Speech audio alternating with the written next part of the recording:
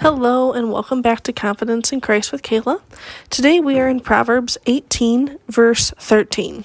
It's a short one, are you ready? It says, "To answer before listening, that is folly and shame." Oof. Does that one hit you as hard as me?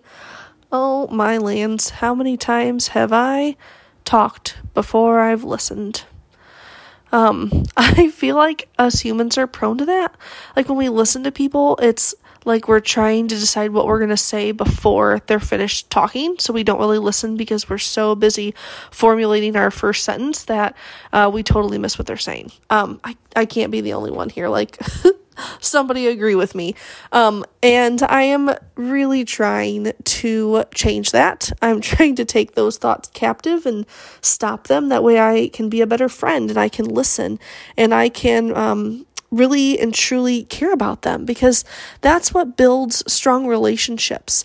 Think about it. If you're talking and you can just tell when a friend is like half listening, half trying to decide what they're going to say next, like you don't feel heard and you don't feel like you are really mattering to them in that moment. It's all about them because what they have to say or their story or their one-up or whatever.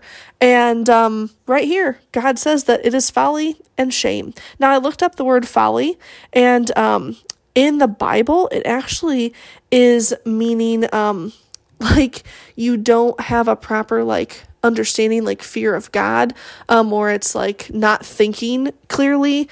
Folly is just a nice word for like acting dumb. If we're going to be totally honest, like, what are you thinking? And we all know what shame is. And to answer before we listen, that those things follow.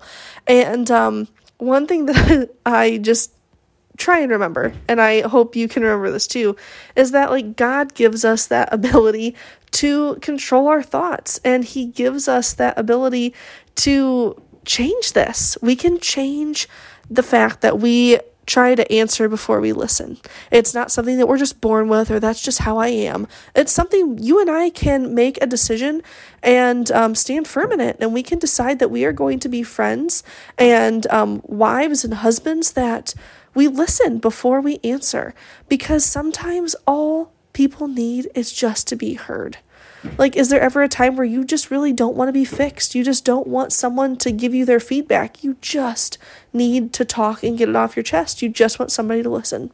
And we all want to be that friend for someone too. And right here, we can learn and we can make a declaration in our lives that we are going to be that friend. We're going to be the ones that listen before we answer. And we aren't going to be in our folly, in our shame. We're going to go against the current, and we're going to do as God asked, and we're going to listen first.